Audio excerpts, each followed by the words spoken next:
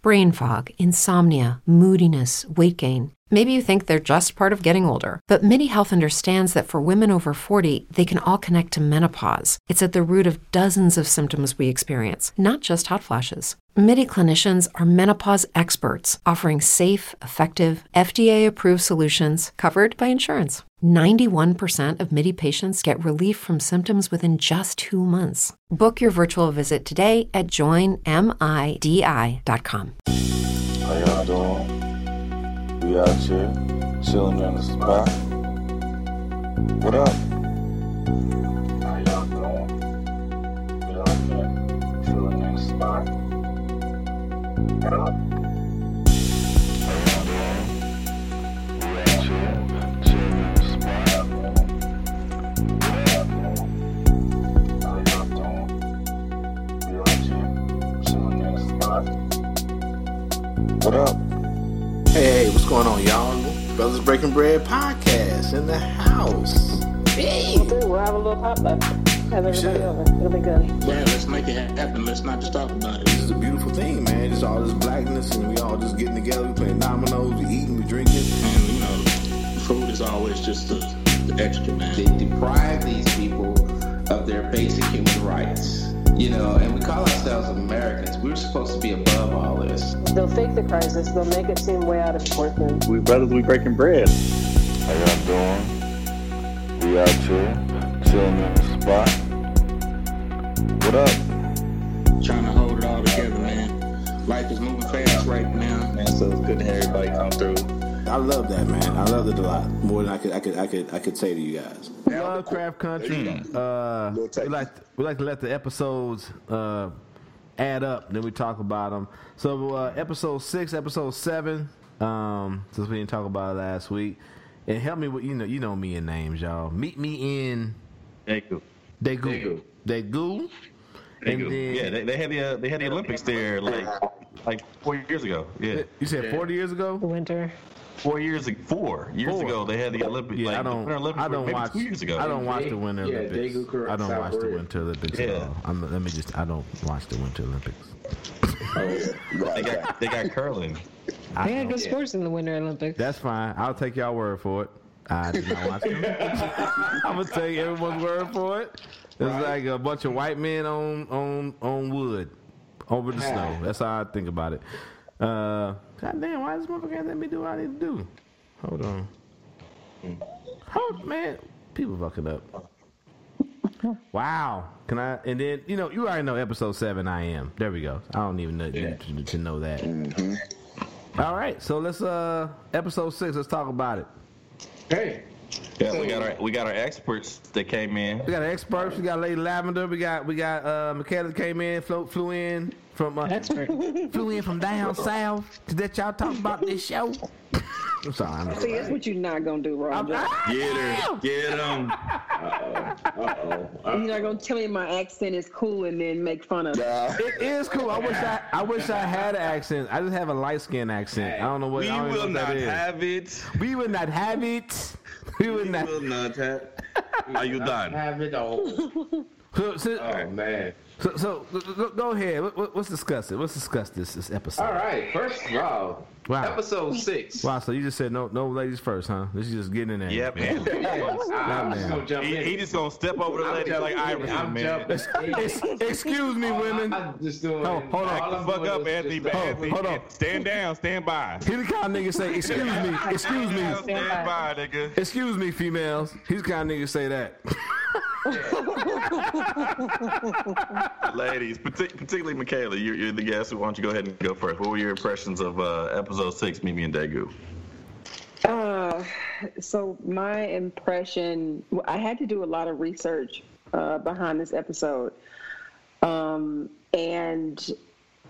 I didn't know a lot about. And I don't know how to pronounce what the lady was, like how to pronounce what it was in mythology, but I do know that it translates to Japanese, which is nine-tailed fox. Yes. And I thought it was pretty good, and I wanted to know, like in previous episodes, who he was calling and what it meant.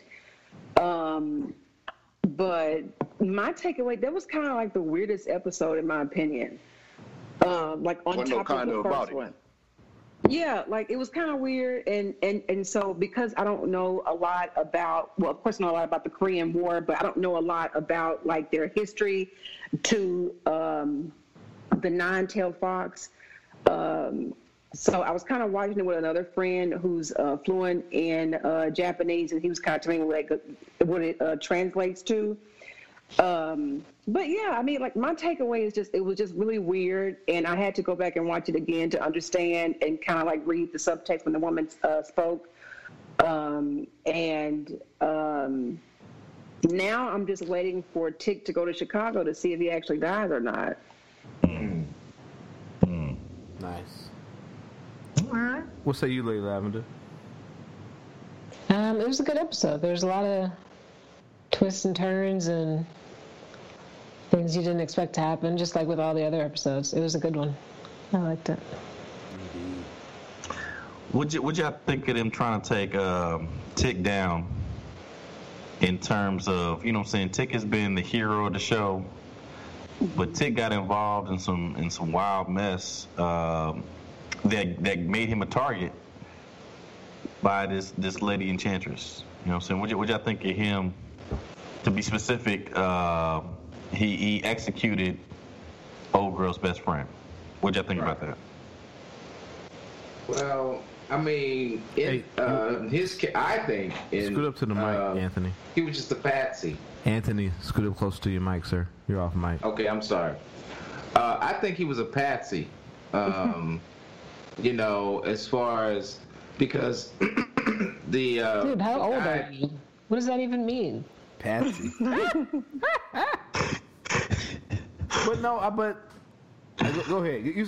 Go ahead, talk. Go ahead, talk, Anthony. Go ahead. I ain't talking no more because No, I just need clarification. I'm sorry. What do you mean when you're saying he's a patsy? Like he's a flunky.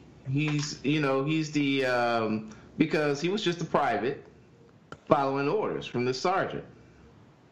Yeah, but I wouldn't say he's a patsy. I think you see that even now, though, even with higher ranking soldiers, but we both been in the military. People always come home, even like with, you see with the parallel with Nazis, you know, German soldiers say, I was just following orders. That's what they try. That's what they hold on to when they do these atrocities. Is like, I was just doing what I was told to do. And he even see later on in the episode, he tries to justify it even more. We're like, well, she could have been a sympathizer, but you can see in his eyes he didn't believe that bullshit. He was just trying to make himself like, I need something to justify what I did. Right. Yeah. Yeah. Yeah, who knows how many lives I saved by getting rid of this leak. Yeah, but come on, he yeah. But he didn't. But I don't know. Yeah. Go ahead. I don't know. Like, I know that he's supposed to be like the hero character of all of it, but I feel like for me, there's been so many other things that they've shown in all the episodes so far that he's not this great person. Like, he's got violent tendencies. He's like talked about how bad things were before. He's got all of these things built up inside of him. Yes, he's been like searching for it's like the hero's journey storyline of literature, and he's like that hero, but I don't feel like I was never seeing him as this great hero, so I wasn't shocked to see that he was the one who killed one of the people, like point blank.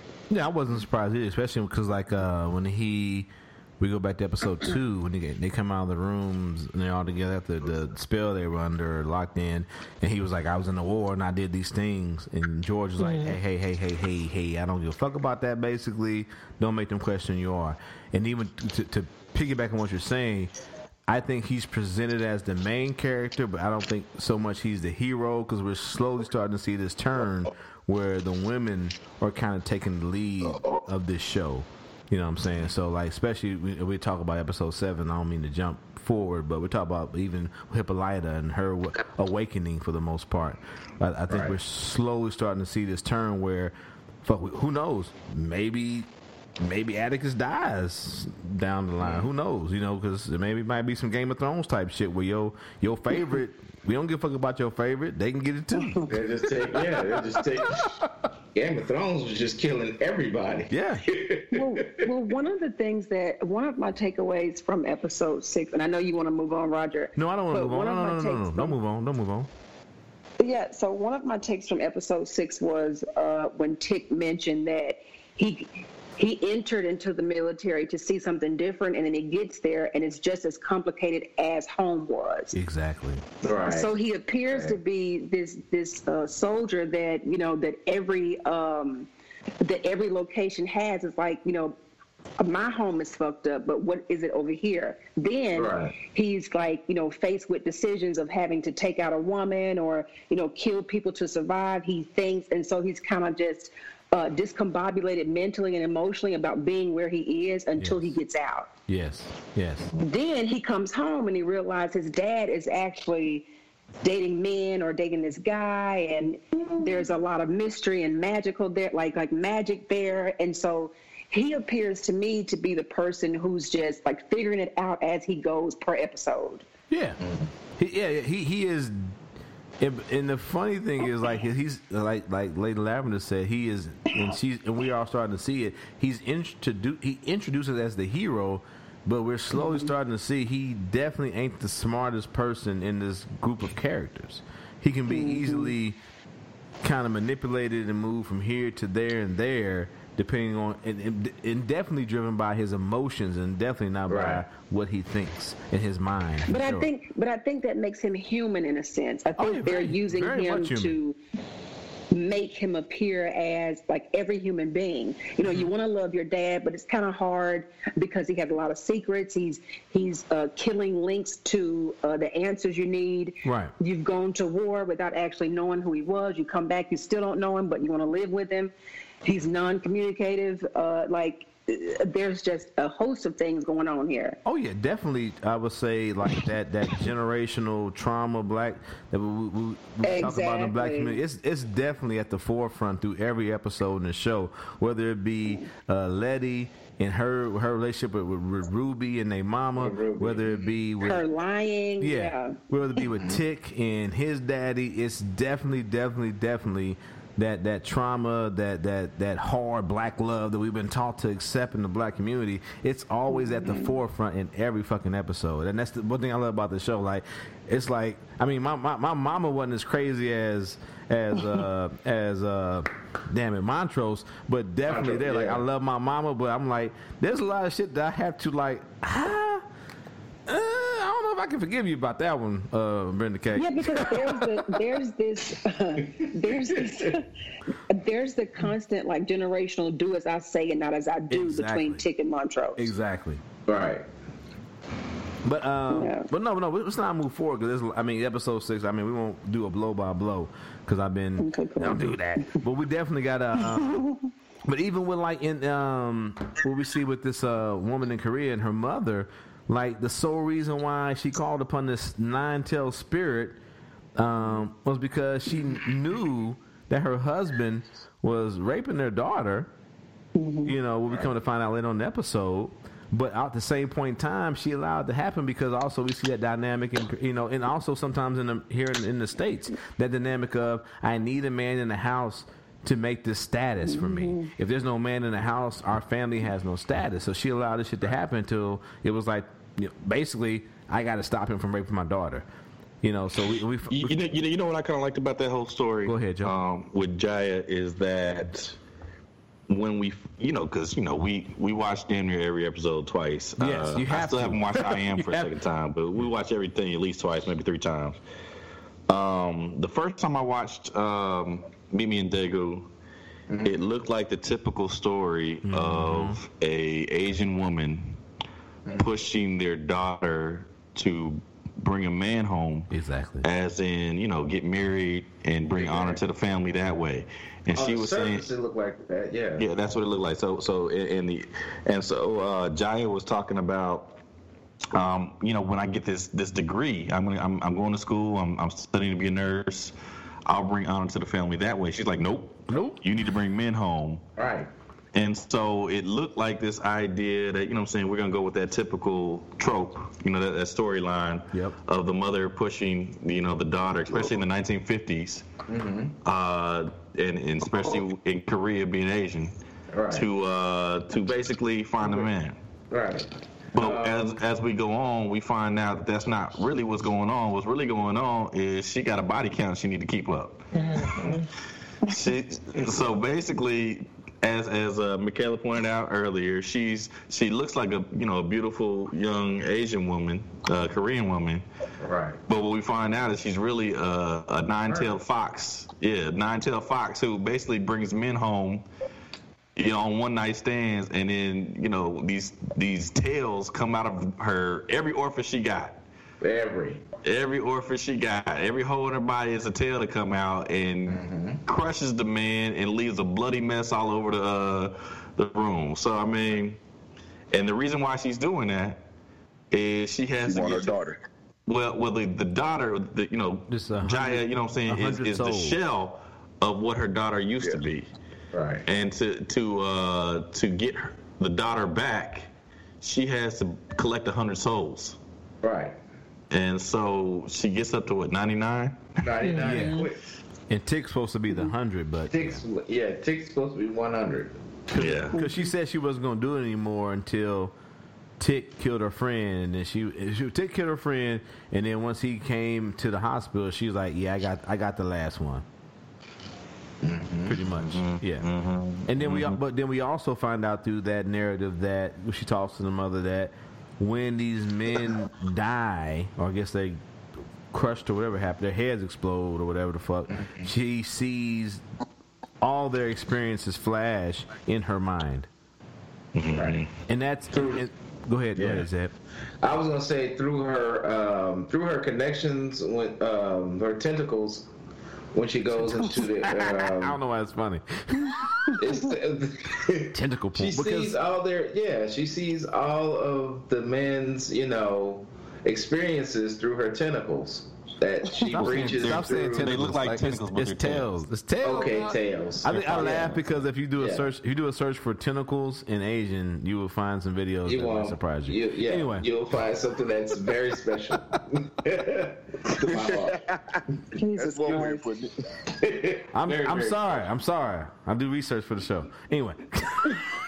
Yeah, research. That's what they calling it now. That's what we call it. We always call it that. I don't know what you're talking about, Michaela.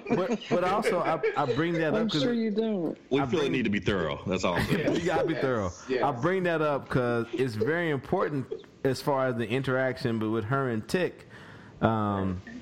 Of course, like I said, we don't do blow my ball, but because they have their movies and they do their things and they actually and then I'm glad Joe came over and watched a football game with me because I don't know, I guess I must have blinked because I forgot that they did have sex the first time to completion, right? And she was able to control the tentacles. Well, okay, so no, she set it up 3 times. Three times.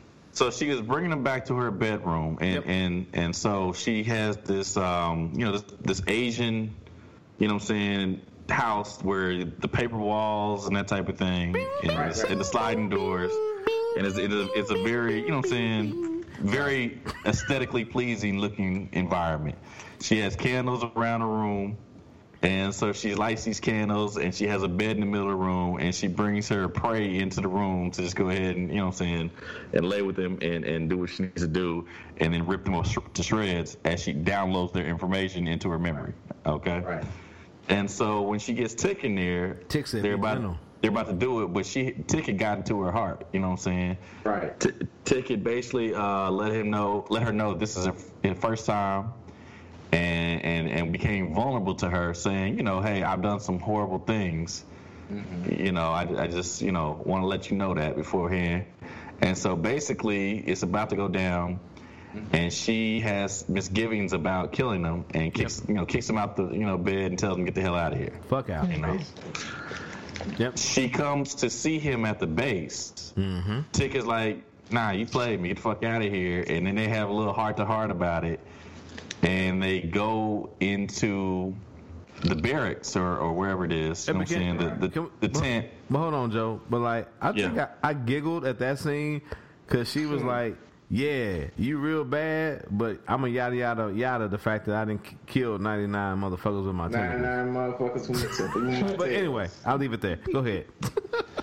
I mean, she alluded. Yeah, she yada yada. Yeah, I mean, she yada yada yada the fuck out of that shit though. She did. Like I killed 99 men, but you shot my friend. The idea though, I get it. Is there were 99 men who had it coming. Yeah, they didn't come, but there we go.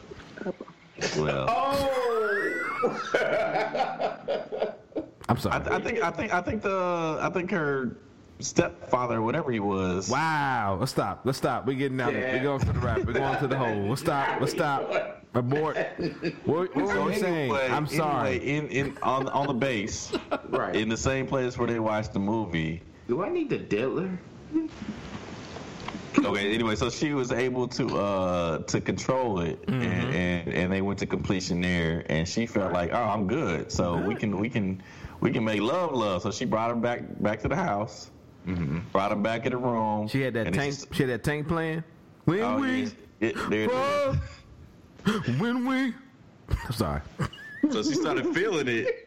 And them tails came back out. Them tails, or tentacles, as the dealer says. As the diddler, like Diddler killer, man. Just, I don't know, bro. I don't know, bro. I don't mess around with kids, dog. Nigga, you blur the lines. Why are we back here? Nigga. Stop. No, ain't no blurring. But I brought. Thank you, Joe. But I brought all that. Do you think up it's too. because she was feeling it though? Because she wasn't like into it at all when they showed her the first time with the guy from the bar. You talking about the first time? I'm talking about the third time. The third No, I'm time talking about Tick? because Tick. but like With before Tick, I it think was she wasn't into it, and that was how she was controlling it. But with Tick, it's that she's very into it and can't control it.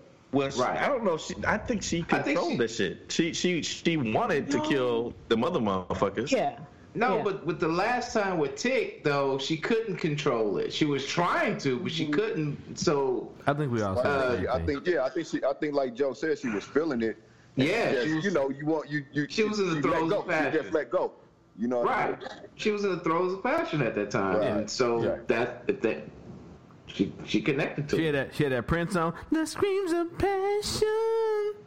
pretty much. That nigga Roger got the jukebox on today, Hey, bro. Yeah, Hey, you do. I'm here. I'm here for it, bro. You, my son. Joe, lovely recap. But that's why I said I wanted to bring it back because that's a very important thing, though. Because with all those other men, she saw their past. In that Yes. moment with Tick, she saw what we His are led to future. believe his future. Yeah, so that's a very important moment. Well, I there. think she just saw his whole life. His life. 'Cause with everybody else, Basically his she always lifespan. sees your whole life, so she maybe can see past, present, and future. Because she saw him as a little kid as well. Right. Well, right. So I'm she saying, saw I'm like saying, his whole life until he but I'm died. saying, but Yeah, in so the she but I'm probably saying, saw past, but present, and future, but she didn't see future with anybody else. with anybody else, she never saw the future. She never saw the. Well, there was they were no already- future. There was no future. Yeah, there was no There was future no for future. anybody else. Yeah, that's what I'm saying. That's why it's very important to bring that up because everyone else she knew that was it. But in that moment before he died, she saw his future. That's when she said pushed him off. Yeah. So that was very different in that moment. Even when the 9 tails appeared, that was very different from everybody else. So that's a very important moment. And that's when but also you flash back to all the other episodes where he calls and she says, "I told you not to go home." And then when he saw, when it was episode 4 or 5, when he's breaking down the scriptures again and he sees Die and he calls her again. He's like, "How did you know?" So all that, once again, this show requires you to have callback. Right. But one of the things that I thought was kind of crazy is like on the phone calls earlier when she was like, "I told you not to go home," it made it seem to me like she had told him everything and had explained all this stuff, and it comes to find out that he was like already scared shitless, and then he's running outside and she's like, "Don't go home." So he really doesn't even understand what she's talking about. Exactly. Right. Exactly. Right. Exactly. Right. Exactly. But once I again, agree. but like very important moment in that little episode there. So anything else there? Episode 6. We good on that? I'm good with that. With episode 6, I'm caught up. I loved episode 7 though. I am. Oh yeah, that girl from episode 6. I kept trying to figure out who she was. She used to be on The Real World, the Asian girl. Really? Yeah. Really? Because I looked her up on IMDb and I didn't recognize anything that she was in because I was looking at starring roles and not her playing herself. And then I figured, Oh, okay. Okay. Yeah. Where was they at in the real world? I don't even remember which city it was. Oh, okay. Good. But I remember seeing her on there because I was like, I know I've seen her in a lot of things. And then I was like, oh no, I just saw her on all the episodes of that show. The real one. It was San Diego. Was it San Diego? Yes, ma'am. Cool. Nice. So then I was we. gonna say that ahead. that to tie off episode 6, I did like the way they tied the Korean War into the whole. Yes, yes. And That I was. felt like A little bit of history. yeah, a little bit of history. It was cool. I felt like they were accurate in depicting. Japan was an imperialist power in Korea. Right. They were ousted. Then you had the communist threat coming in from the north, and that is becoming a threat. You know what I'm saying? And then the GIs Yep. will come in the name of freedom, but you know what I'm saying, sometimes maybe worse than the thing you're freeing them from. Yep. That you're fighting. So Sometimes the cure is worse than disease. First of all, that was pretty dope there. Yeah. With the history of the Korean War and the history between Korea, Japan, and the United States. That was pretty dope. I like that. So I mean, my dad was in Korea. I felt that to be a beautiful episode. Nice. Nice. So then we move forward to. I get the feeling that you ahead. feel that all of them are beautiful episodes, though. Aesthetically, I thought that. I mean, the gore and all that shit, it was wild. But I mean, I thought that just the landscape of 1950s Korea. I thought that was Right. Yeah, I think every episode has been great. So that's just that's just so far so good. I mean, I'm watching them. So then we get to episode 7, I Am. Right. And then once again we just see episode 6. Yeah, Tick was there, but it was the story of this Korean woman in the role she plays in his life.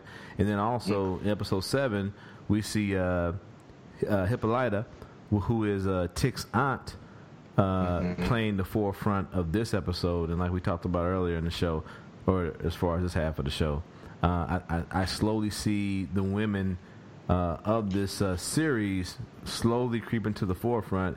And we said it before when we covered the first 4 episodes. Yeah, they talk about the sons of Adam, but it is really the women controlling the bloodline and also the questions and also the keys to unlocking a lot of these answers. I can't think of the lady's name. Hippolyta? No. Letitia? The white chick. Oh, I always forget her name too. Yeah. Damn it. Joe always knows her name. Yeah, he does. He's mute. The woman, the daughter to the son. The daughter to the sons of Adam. The sons of Adam. Yeah. Christina. That's it. Thank you. She kind of alluded to. Damn, I lost my train of thought. Wow. Put the drink down, sir. Put the bottle goddamn down. That nigga got a cup now. Hey Joe, you the one to talk. So, but no, she kind of alluded to a little bit to where the women was going to be like the point people. Well, she the point people in the movie in the series because you talking about the scene where she's in the basement. What I mean is they were going to take over like leadership of the series. They were going to be the focus. They're going to be the focal point because she was kind of upset with her father that she couldn't get into this group. She wanted to be a part of this group, but she couldn't get in because of of her gender. Yeah, basically of her gender. Yeah. So one of the things I wanted to point out for 7, if we're talking about 7 now, was that I hope that everyone noticed the 4 important women in the episode, and when Hippolyta takes off to find herself, to discover herself, we see Bessie Stringfield, the first African American woman to travel across the country on a motorcycle. Yeah, one of that was. Thank you. Damn it! Yeah, you're right. But one of the other things I wanted to mention was something that I didn't know until I did a tad bit of research, was about the warrior that Hippolyta fought. These particular people were a part of a tribe that we now call Black Sparta, but then they were called Dahomey. I think I said that right. Okay. And during that time, these women were a fierce militia society. They were on a quest to find themselves and do different heroic things. And so that was the particular woman that she was fighting of that group, the Dahomey chief. And so, and I want to say, I don't know how to pronounce her name, but her name was Nawi, like of the Dahomey group. But I did notice Bessie right off the bat, because she had the same attire that she usually has on in all of her pictures throughout history. Oh, okay. There were also two other women that I can't recall at the moment. Oh, there was Frida. Josephine Baker. With Josephine Baker, yeah. Yeah, with Josephine Baker and Frida. So this particular episode was not only about African American women, but it was about minority women who drove history. Yes. Right. Okay. Love it. Yeah. Love it. Yeah.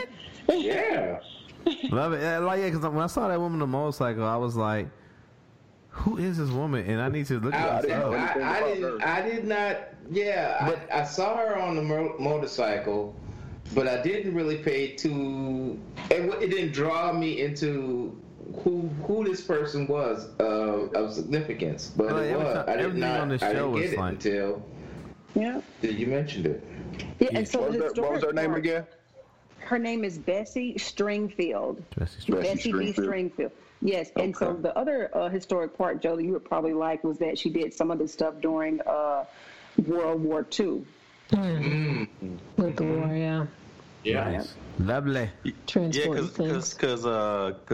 Hippolyta ended up leading them in battle against the Confederates. That was weird too. Right. Exactly. I love it.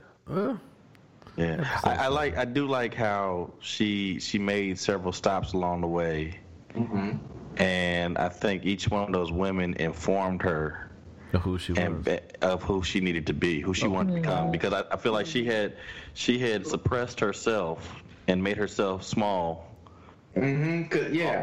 All her life to basically accommodate George and just be who other people wanted her to be. Right. When she felt like, when these people are showing her how to basically live her life to the fullest, so she gets there with Josephine Baker and she can express herself a little bit more and be free because, they're walking around in Paris smoking cigarettes and breasts out, just, doing their thing. Literally. And literally. And so chest out. So she was able to, I think, get a little bit of courage from that, and then she got the warrior spirit from the woman that Michaela just informed us about. Right. And then she flash forwards to with George. And having an open heart with him, and him finally, I guess whatever plane of existence they're in, admitting, yes, I watched you make yourself smaller for me. Yeah. Also, if you get a chance, I remember as a kid, I saw the Josephine Baker story. I think it might have been on HBO. It was on HBO. Such a long time ago. Yeah. You're right. Yeah. You're right. So if anybody ain't seen that, it's definitely worth watching. Okay.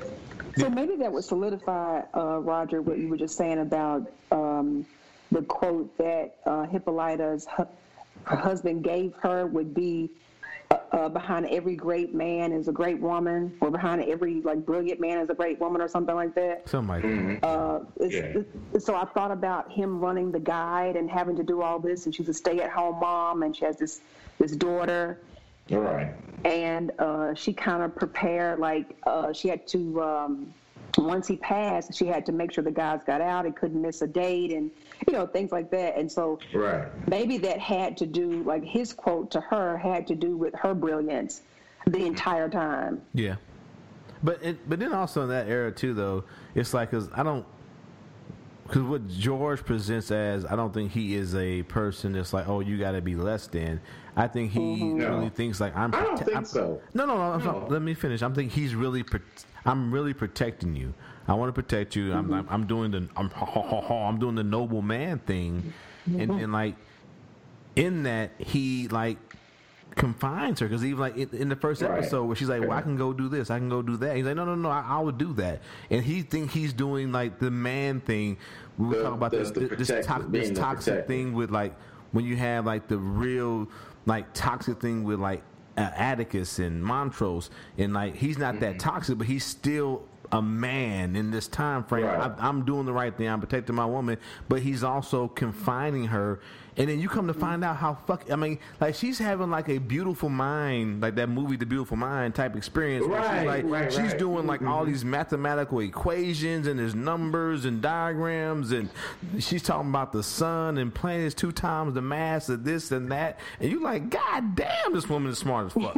You know what I'm saying? And I would have never known until that part in the whole series, man, that she was actually brilliant. Well, you kind of even in that protection. Yeah, they alluded to it. Like she named the comment, bro. She named the comment. She named the comment. They alluded to it. But go ahead, Michaela. I'm sorry. Go ahead. No, that's okay. But even in that protective state, you still want to shell out your own identity. You still want to know who you are. Right. So I think that's what you wanted to do. And the other thing about like the comment thing that just came to mind, did anybody notice that once Tick got the machine to stop, that the little girl drew the exact suit that her mother had on in space? Exactly. Like on the guide? Exactly. Oh, yeah. So I realized pay attention to that. Yeah. So now it's like is the little girl magic, or Right. But Diana, Diana. But hey, little side note though, I've been reading the book. They don't have a daughter in the book.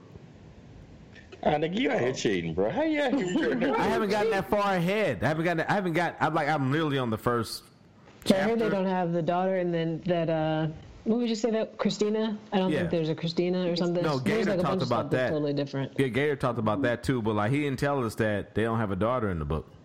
That's literally like the first like 5 pages. It's like I said, what the fuck? Wow. Anyway though, yeah, definitely that last scene when they're like floating around on that strange planet, that is definitely influenced by Diana's drawings for sure. For sure. I guess we gotta skip forward. Go ahead. That was the only thing that Tick left without was the guide, and so they panned to the guide, and the woman on the guide, she had on the exact suit that Hippolyta was wearing. Yeah. And she got trapped in the next world, so it's like, is she stuck there, or can she just, leave and come and go as she wants, or what's up with that? Exactly, because we didn't skip forward, but we see that Tick is the only one. We don't know if he goes. We don't know where Tick goes actually. We just know that she gets sucked up, and Tick kind of disappears too, and then at the end of the episode, we're left with him being spit off from wherever. Right. But also, if we go back to the beginning of the episode, there's also some, making up between Letty, and Ruby. Yeah. And but I don't know if they're playing games with each other. I don't know if because Ruby knows more than she's letting on at this point in time. So I don't know. Well, that's what Letty did to her too, though. Exactly. So they're still playing chess with each other at this point in time. But everybody's kind of like that with each other. Like everybody's kind of real secretive though. Exactly. You know what I mean? Like with Tick and his father. That whole dynamic, how his father's trying to, I forget, what's his name, Montrose or something? How he just keeps trying to, somebody mentioned it earlier, how he just keeps, just trying to cut off any pathway to Tick exploring, what he's trying to figure out and whatnot. And then the whole dynamic between Letty and Ruth you know, so it's just like a whole, and then with Tick and Hippolyta and Letty also, how they keeping the truth away from her about what actually happened to George. You know, so it's all it's real, some weird interaction between all the main characters. And this also is the episode, the first time we see Montrose and Samuel Samson on. Hey, who was the one? Was he the one giving the head in the first episode? No, he was getting some head. He was getting some head. I'm sorry, my bad. Yeah, I couldn't help it. I've only seen it. I've been in the jukebox all night, so I'll keep doing it. So before we get into the sexual content of the episode, I do want to mention. One of the things that I noticed was, is it possible that Christina is actually Ruth? Because remember in the prior scene, Ruth told Christina, "Tell me everything," and then it pans over to her being at the house with Letty, and then Letty gets a phone call, and suddenly Ruth is like, peering into the door, trying to like eavesdrop and stuff, which I've never known her to do. And they've lived together before, but she's never been one to forcefully get information from Letty. So you're saying... But she also didn't know all the secrets before that point, so she didn't have a reason to not trust her. Mm-hmm. But now she knows more, and she's like, wait, I need to learn even more. But they have the potion thing now, where each person can be like different people. So I'm just wondering. I know this is just a theory, but don't they have to be dead though? Because the dude was dead, and well, they're not. And the white woman. William is dead. William is dead. Well, they're not technically dead. She says that too. Yeah, what? Okay. Yeah, She's keeping them it's suspended animation. So they're dead. There we go. But there's like suspended animation type of thing going on. Okay. Because she needs their blood, so they can't be dead. Yeah, because she needs their blood in order to make the potion, and so they're not not alive, but they ain't not dead. They're somewhere in between. Hold on. The old girl that got hit in the head with the shovel. I feel like she specifically said, "I found her. They're dead." Now I may be wrong. I only watched that. That's the only episode I've watched once. I need to go back and watch. I'll go back and watch it again. But I thought when she was down there saying that they're somewhere in between. They're not alive nor dead. So I don't know what that means. Because she needs their purgatory, but she needs their blood to make the potion. Could it be a thing where it's like now Ruth is trying to work for both sides to figure out what's going on? Like, I don't know. Like, this is just all. I think that's for sure. Yeah. I think she's trying to get more. Well, I don't know if she's even knows if she's working for both sides or not. I think she's just trying to hear from her sister and Tick what's going on their end, and get their perspective on it. But Letty's not like sharing anything. I think the white woman. So I think she's going to turn and like get super angry, or who knows what she'll do when they keep not telling her anything, or if she finds out something more.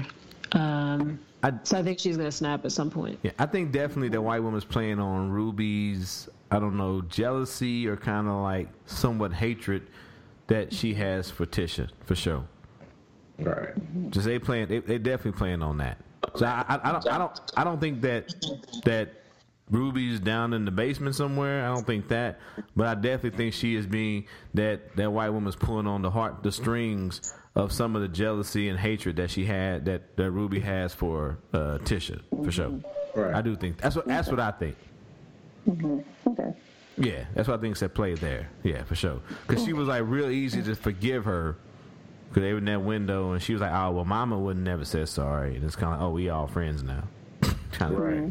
So like, okay. Well, anything's possible. I just like this kind of like a theory of mine. I was just wondering, like, And especially with this show, who knows? Who would have thought that Ruby was gonna wake up a white woman one day? Who would have thought that? Exactly. Besides James.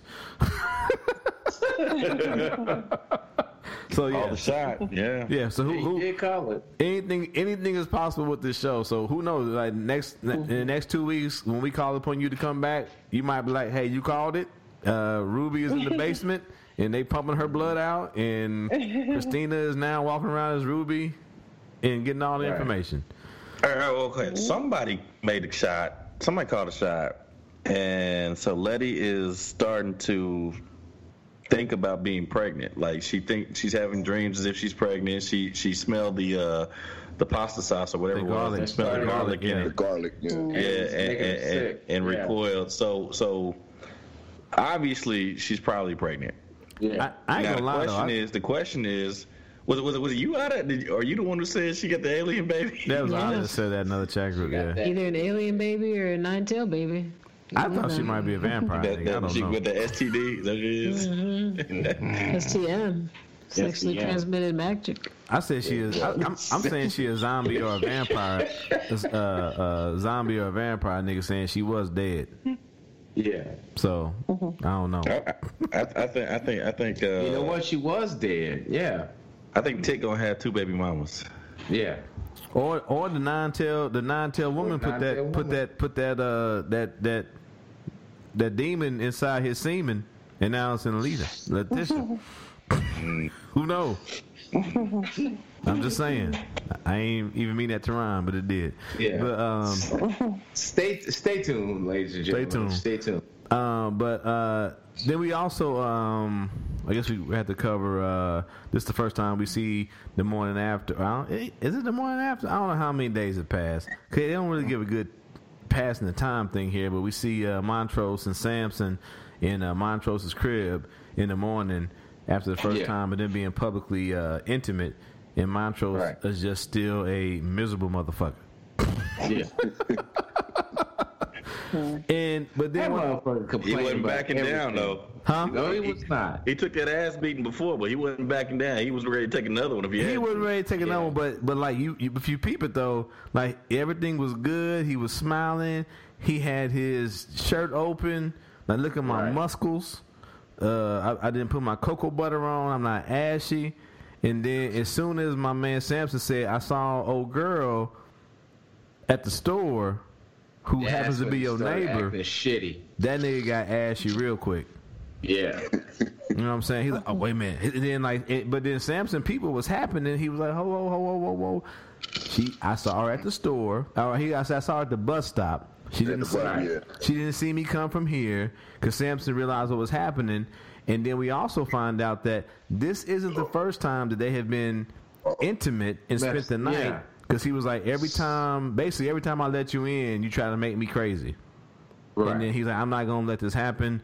He walks out, and then this is when we find him in the hallway with Letitia and Tick. Yeah. Yeah. And then I think it's funny, like, the whole scene where it's not funny that Tick called him a faggot, but and that's what he said in the show for everybody out there. And then, of course, I got to show you how much of a man I am and throw my shirt off and let you know I'm your daddy. I was like, I don't know why that was funny to me. I don't know why. I literally fucking giggled when. You know what? Like, nigga, I'm still like. Let me take my shirt off. Nigga, I'm still your daddy. I'm like, but why you have to take your shirt off though? And Tick just said, and I'm still the nigga that whipped your ass inside your house a couple of days ago. So what we gonna do? We gonna do it again? Well, Montrose is in the closet about who he really is, and Sammy isn't. Well, we know that. Yeah. I know, I get that. That's most of the rage there is that he can't be himself. He can't. Right. He can't, and that's what we're slowly seeing. Like, I can't be myself. I can't be who I am. I've done everything possible to make, even though my son has never showed that or made reference to wanting or liking men, I beat him to make sure he wouldn't be soft. I done all these things, and everyone fucking hates me, basically. Right. But but see, he's also reacting to the times too, because back then, that's still happening today, though, bro. Well, let's not get it twisted. That's still happening in this day and age. Yeah, well, I mean, that does still happen today.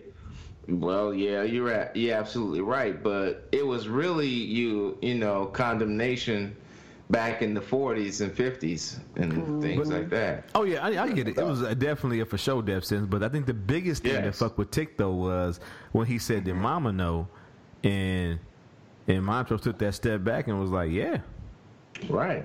Mama knew. That motherfucker started breaking down crying. Right. Well, now he didn't cry, but you can tell he wanted to cry. So there we go. So I mean, a lot there. Like, and you talking about the first like 15 minutes of the show. This show was a lot. Yeah, it does. It does. Oh shit. So I am. So then, yeah. So, and then Hippolyta, being the smart woman she is, she figures out this globe spherical key Ori type thing that no one can figure out. But this also lends you to how smart she is. She's able to figure that these men. Because let's not forget that this thing was in this house of this creepy ass doctor that was doing all his experiments. He couldn't figure this shit out, but she figured it out in a matter, I guess, days, weeks. Because again, we don't know. I want to say, about days. I want to say days. Yeah. What am I forgetting here? Where are we going here? What am I forgetting here? So the Ori passes the time. She gets the key, going on a road trip, all this other stuff. And then also with Tick and Letty, Tickmore deciding he finds out that he has family who knows his mother and makes a trip to, I believe, St. Louis. It's St. Louis. Oh, I forgot about that whole segment of it. Yeah, because it's a clip.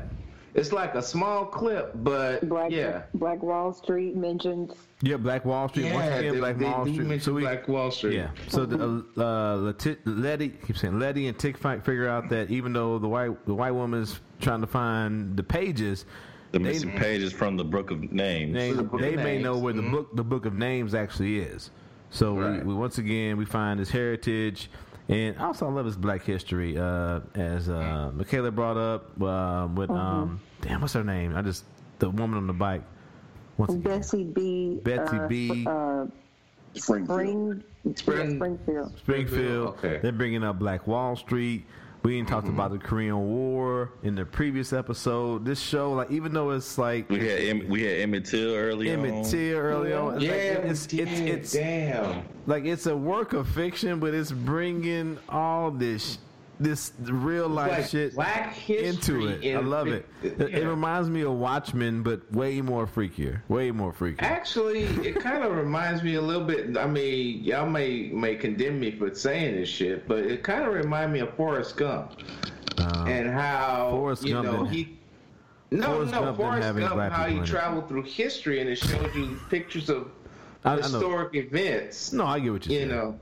I do agree. Specifically for Black folks. No, I do agree. Even though Forrest Gump he only saw like 3 black people, even though it was a civil rights era. We won't talk about that. Anyway. In the beginning of the series, it talks about Black people taking back their history. But in order to take something back, I guess you have to know exactly where you've been.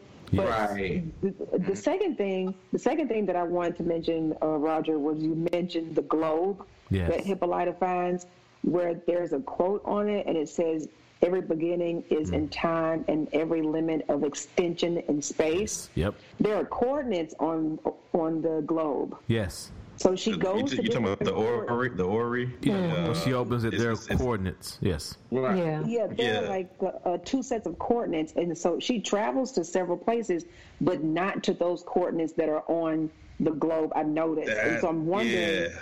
So I'm wondering, like, where are those 2 coordinates? Well, I thought that was where she took. That's what I thought too. How she got on the inside? No, because when I need to go back and rewatch that, but the coordinates everywhere she went in time, they line up with different. Right.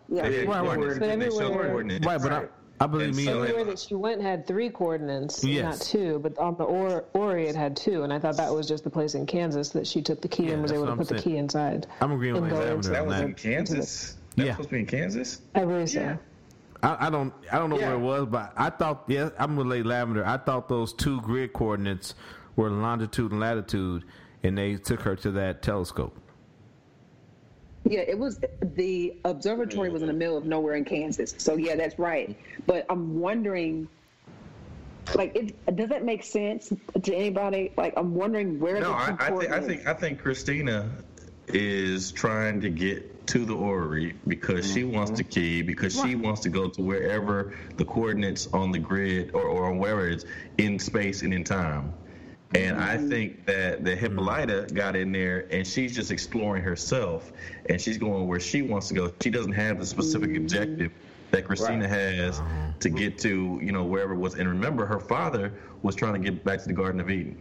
Right. Well, I feel that. So what are those 2 coordinates? I'm going to guess the Garden of Eden. I'm going to say that I think it's that telescope, like Lady Lavender said.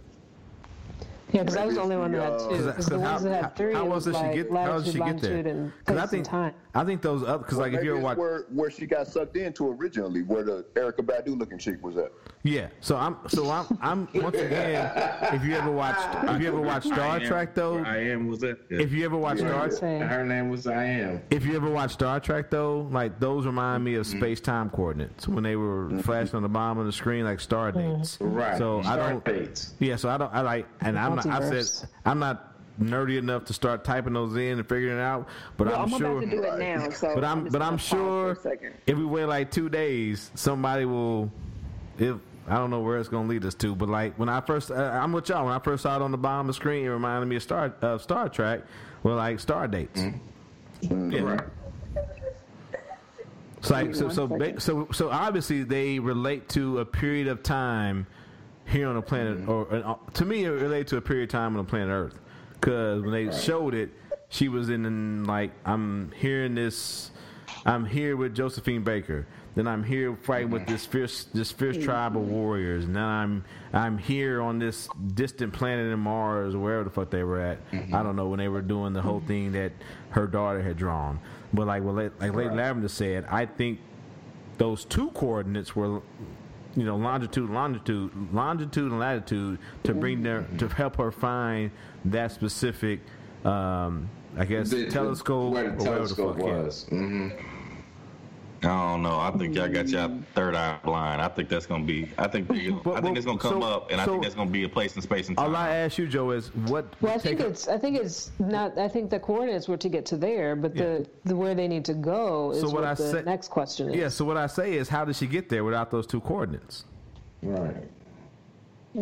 She went on that journey. She went there. But what takes her to that specific place? She went on. What makes you think? What makes you think she's going? What do you mean? No, I think she got to the place where she needed to go, which is where the laboratory is. And here's the real talk. Like, how do you figure out where you're supposed to be once you get into the? All she gotta do is recall that there were coordinates. If she forgot the coordinates, she can just she can think herself to that place and time, call her name to that space and time, go back, go get the coordinates. Yeah, but the whole thing was like, if she thought she was a prisoner at that point in time, so her mind wasn't right. And then when she finally realized, I'm not a prisoner. To you, when she was in the apartment with the Aurora, she can go back and she can call her name. I am Hippolyta, who was sitting in the room with the Aurora, and go look at the dead coordinates. But once again, and then call herself to wherever she wants to go. But once again, when she finally realizes the journey she's on, we don't know where she ends up because she doesn't reappear anywhere. All we left with this tick at the end of the episode. Right. Yeah, but I mean, she was also told by I Am that she has the power to do what she want to do. Yeah, but once again, we don't know where that's going to wind her up at. We don't know yet. Well, that's why the episode ain't over. That's why I know, that's what I'm saying. But also, though, did y'all peep though that George Freeman was the writer of Lovecraft Country? I saw that this one. When he came out that portal or wherever he got shot from, I don't know if it was the portal or whatever he got. So once again, we don't know what the passage of time is in this dimension. So he may have been immediately rejected for all we know. But all we know is when he rolls up and picks up that book, I don't know if the cops had it, or I don't know if it was there already, or if he brought it from wherever he came from. That's yet to be known. It's Lovecraft Country, written by George Freeman.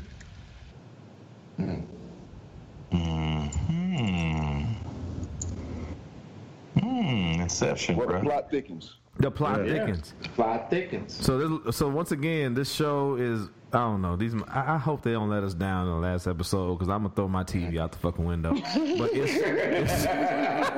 it's so up to this point in time. It's so well written. There's so many questions. Like even here, like with like this minor scene. Like there are 2 of us that think one way, 2 of us think another way, and 2 of us who are kind of like, we'll see what happens. But go ahead. I was watching her teleport. I'm looking at the coordinates. I'm like, where are the coordinates from? Exactly. The globe. From the globe, right. It always ended up being like something else. And so I'm wondering, like, where are, like, where is the final destination of these coordinates? Because like Lady Lavender said, like for the first coordinates there are 2, so that's like that's here on Earth for the most part. I would imagine like longitude, latitude, but for the rest of them there are 3. So you're talking about like a third dimension. So it can't possibly be here on Earth wherever she's going. You would assume. That makes sense though. Yeah. I mean, once again, like I said, the nerd in me who used to, sit on the couch with my dad and watch fucking Star Trek, that's the first thing that came to my mind. There's some goddamn time. There's some goddamn star dates. Yeah. First of all, Star Trek is not nerdy, man. If you ask a lot of black people, they be like, "Nigga, what you watching?" Well, that's why I don't ask a lot of black people. I don't care. I'm 240 pounds. I'm like, nigga, I don't care. What you gonna do? Star Trek is the shit. Hey, bro. I've watched Star Trek, the Next Generation. I watched Deep Space Nine. I watched motherfucking Voyager. Oh yeah, all of them. That's my shit too. Yeah, I'm about to watch it with the newest one. And I will fight any man to say Janeway ain't the best motherfucking captain. In the motherfucking Captain Janeway. You got me by about 30 pounds, man. But I'm rolling with Picard, man. No, Picard had the whole fleet behind him. Janeway went to another dimension and had no support and got niggas back to the house. I get all technical. I'm just saying, bro. I'm just saying, though. Janeway went to another fucking space and time that had never been charted. My bad. We didn't nerd the fuck out on this. My bad. I know Picard got the best name. Picard got the best. Picard got the best memes and names. He got the best crew. Janeway was sent. She got sucked into another dimension that had never been charted and made it back to the house. Yeah, you're right. Okay, you got the point. I'm still rolling with Picard. Picard, my nigga, but Janeway was the best. How's that sound? All right, you know what? I don't want to fight with you. Hey. I'm glad we can nerd out. I love you, bro. Yeah, exactly. I'm just glad I could talk Star Trek with another black man. Yes, sir. I'm sorry. Do it on your own damn time. We look up crap right now. Okay. My bad. Go ahead. Everybody else go ahead. Back to Lovecraft. Back from Star Trek talk from 2 niggas who are nerds. Back to y'all. So I had a tiny. I've lost it. The thing. So anyway, I've had a tiny thing that I wanted to know if anybody noticed was the poem that was read in the end of the episode came from a movie in '74. What is it? Sun Ra. I forgot the name of the movie. It was the lady. Judy. It was the lady from. In the Place by Sun Ra, where he says, how do you know me? I'm not real. You're not real. You're not real. You don't exist in this society. Okay. And so that's actually a movie in '74. And so I was kind of wanting to know if anybody paid attention to the actual poem or the slice that was taken from the movie. I didn't know its origin, but I was like, this... It was deep. But everything from this show, I'm like, this had to come from somewhere else. Because everything from this show has been like, the aesthetics have been pulled from so many different genres of black culture. So, yeah. It came from Space in the Place in '74. And where I think the excerpt that it took out, which is actually longer than what it is, but the excerpt taken out was that black people are myths. Yes. We are actually present here because of our ancestors, et cetera, et cetera. But I thought that was one of the most important other pieces of the episode. Oh, it was deep as shit. And also, as it's playing while they're on this futuristic, non-existent planet, they're bouncing around. It's Oh yeah. It's like I fucking love this show because like even when we flash back to like episode 2, while he's on the moon, it's like it's like that I guess you would call it a song, poem, whatever the fuck, beatnik shit. It's so important because all these white men care about is this one black man helping them open the fucking Garden of Eden. They don't give a fuck about his well-being. And that whole time, Whitey on the Moon is playing like, my sister can't pay her bills and she got cancer, but hey, Whitey's on the moon. Whitey's on the It's moon. like the aesthetic of this show and everything is so fucking precise and on time, and I love it. I love it. I love it. I still say they should have played Red Bottoms for that scene when Ruby was stomping that white man. When she was stomping her. Stomping him and then putting that heel in his anus. Red Bottom should have been playing. But anyway, that's just me. And you know what? That's a good idea too. And I like how they intermix like old music with current music and shit. You know, because usually shows they'll try to stick with like the music from the era of whatever the show is set in. Because I think Joe brought up that his friend brought to his attention that episode 4 or 5 when Ruby's a white woman and they're playing the they're not playing the it was the we had talked about it on the show previous too. It was when Little Richard Richard died. Right. And that's probably about the time they were writing this too. They had I went back and I rewatched that, and so with Tutti Frutti. Yeah, Tutti Frutti. Yep. Tutti Frutti. Yeah. So when Ruby was a white woman in there and they were trying on shoes and gospel, right? They had the I don't know the Pat Boone. The Pat Boone version. Pat Boone, yeah. That was devoid of the soul. Yeah. And then when they went to the south side of Chicago to go kick it, then they had the real version playing, man. Yep. Yeah. But it's the subtle shit, though. It's the subtle. It was real subtle, man. I had to go back and listen to it, too. I was like, God damn it, this show good. This show good. Yeah. I love this show good. Like I said, once again, please don't let me down. Don't have no bullshit the last episode. I'm going to be mad. But anyway, that's good. That's good. So, yeah, man. So to end it all, not Ruby, Hippolyta, we are led to believe she finds herself, she finds her power, and I am very interested to see what and who she comes back as the show progresses, because we see she is a force, and her mind is sharp as fuck. We see it. She has been able to do something that a lot of we were led to believe smarter white men could not do. Right. She reminds me a little bit of oh God, it's from that movie. What is her name? The one with the people.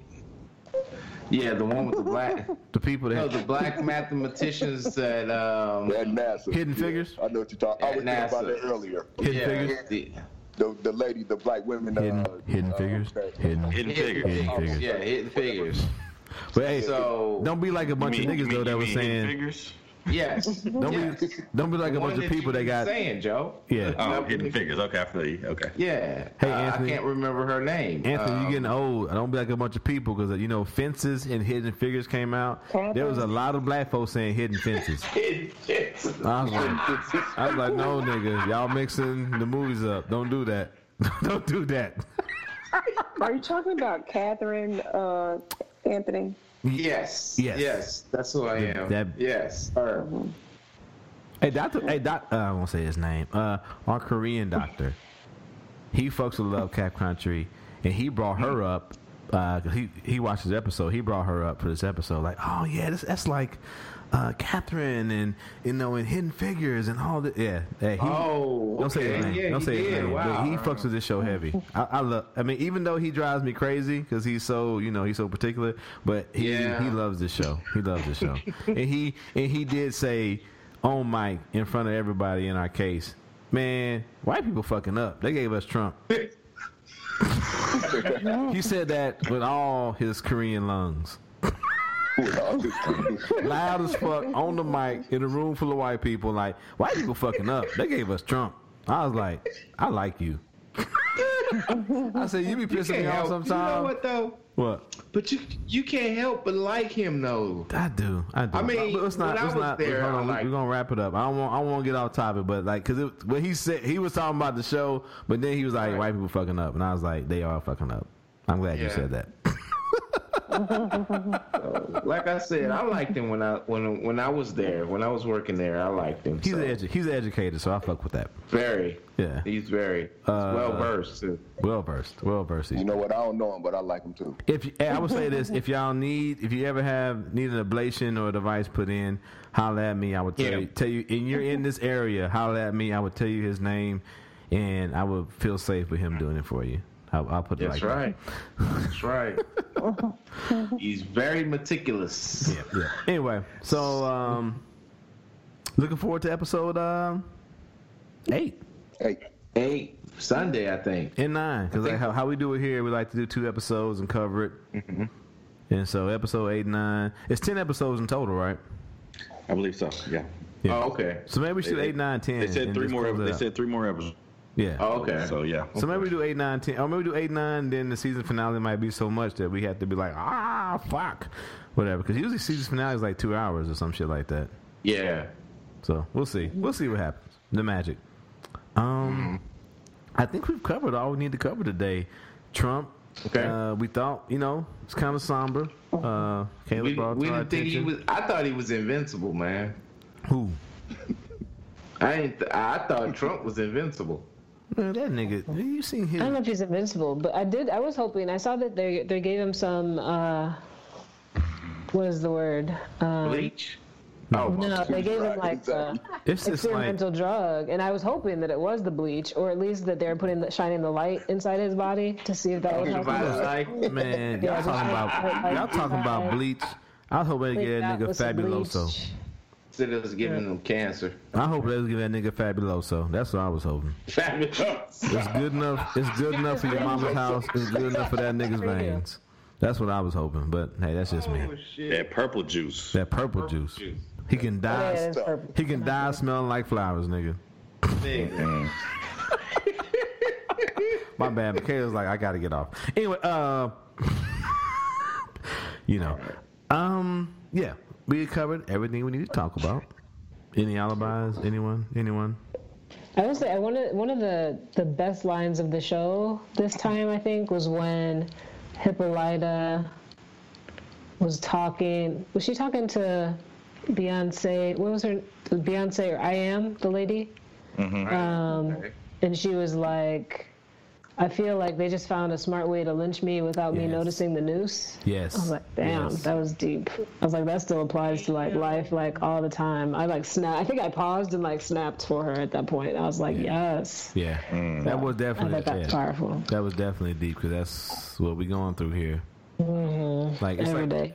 It ain't that over the top. We gonna hang you with a noose racism, but definitely we all see the subtle hints of racism and all that shit every day today. So I love the show. So yeah, wear your mask. Hopefully Fat Nixon will wear his mask and figure the fuck out and won't kill Biden before the election starts. Please vote early. I'm gonna keep saying often. it every episode until we get That's to what I was about November. to say. Vote often. Vote.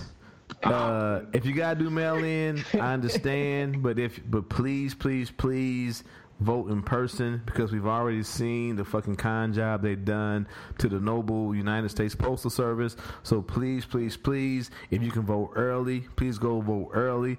If you gotta go vote when it's time to vote, please have your PTO ready and go fucking vote. Yeah. Just do what we gotta do. Get this man out of the office, and we will figure out Joe Biden. Hey, and I am now registered with the state of Louisiana. That didn't take too long at all. So I'm legit. Vote, You registered as a drunk, nigga? What are you? Yes, I am registered as a drunk in the state of Louisiana. I don't give a fuck if you're a drunk, if you're a crackhead. Go vote. Vote for Biden. But please, yes, vote. Please vote. I think Zeb made it very specific last time. He said, vote blue. Make sure you do that. Yeah. Make sure you do that. And once again, Joe Biden has his problems, but we can't fix Joe Biden until we get that nigga in the White House. So there's that. Don't compare him to the Almighty. Compare him to the alternative. There we go. That's right. I like that. I need that on a T-shirt. I like that. Can we get that on a T-shirt? No, that's it. No, that's it. That's it. That's it. It's like, nah, don't do that. Okay, I'm about to say, because I'm tired of niggas saying I'm not my ancestors. I need to find them niggas and burn all them T-shirts. Anyway, thank you, Michaela, for coming. Lady Lavender, thank you for joining. Thank you for having me. Yes, ma'am. Yes, thank you. You are, and what I would say every time, first time on shouldn't be your last time on. You're always welcome back. All right. Thank you. Lady Lavender, thank you for blessing us. Tim Meters, Right. Zeb the Soldier, Joe Jeff. I'm the KC Stark. We are the Brothers Breaking Bread, Triple B podcast in the house. Never, ever, ever miss a moment to break bread with your brothers and your sisters. We out.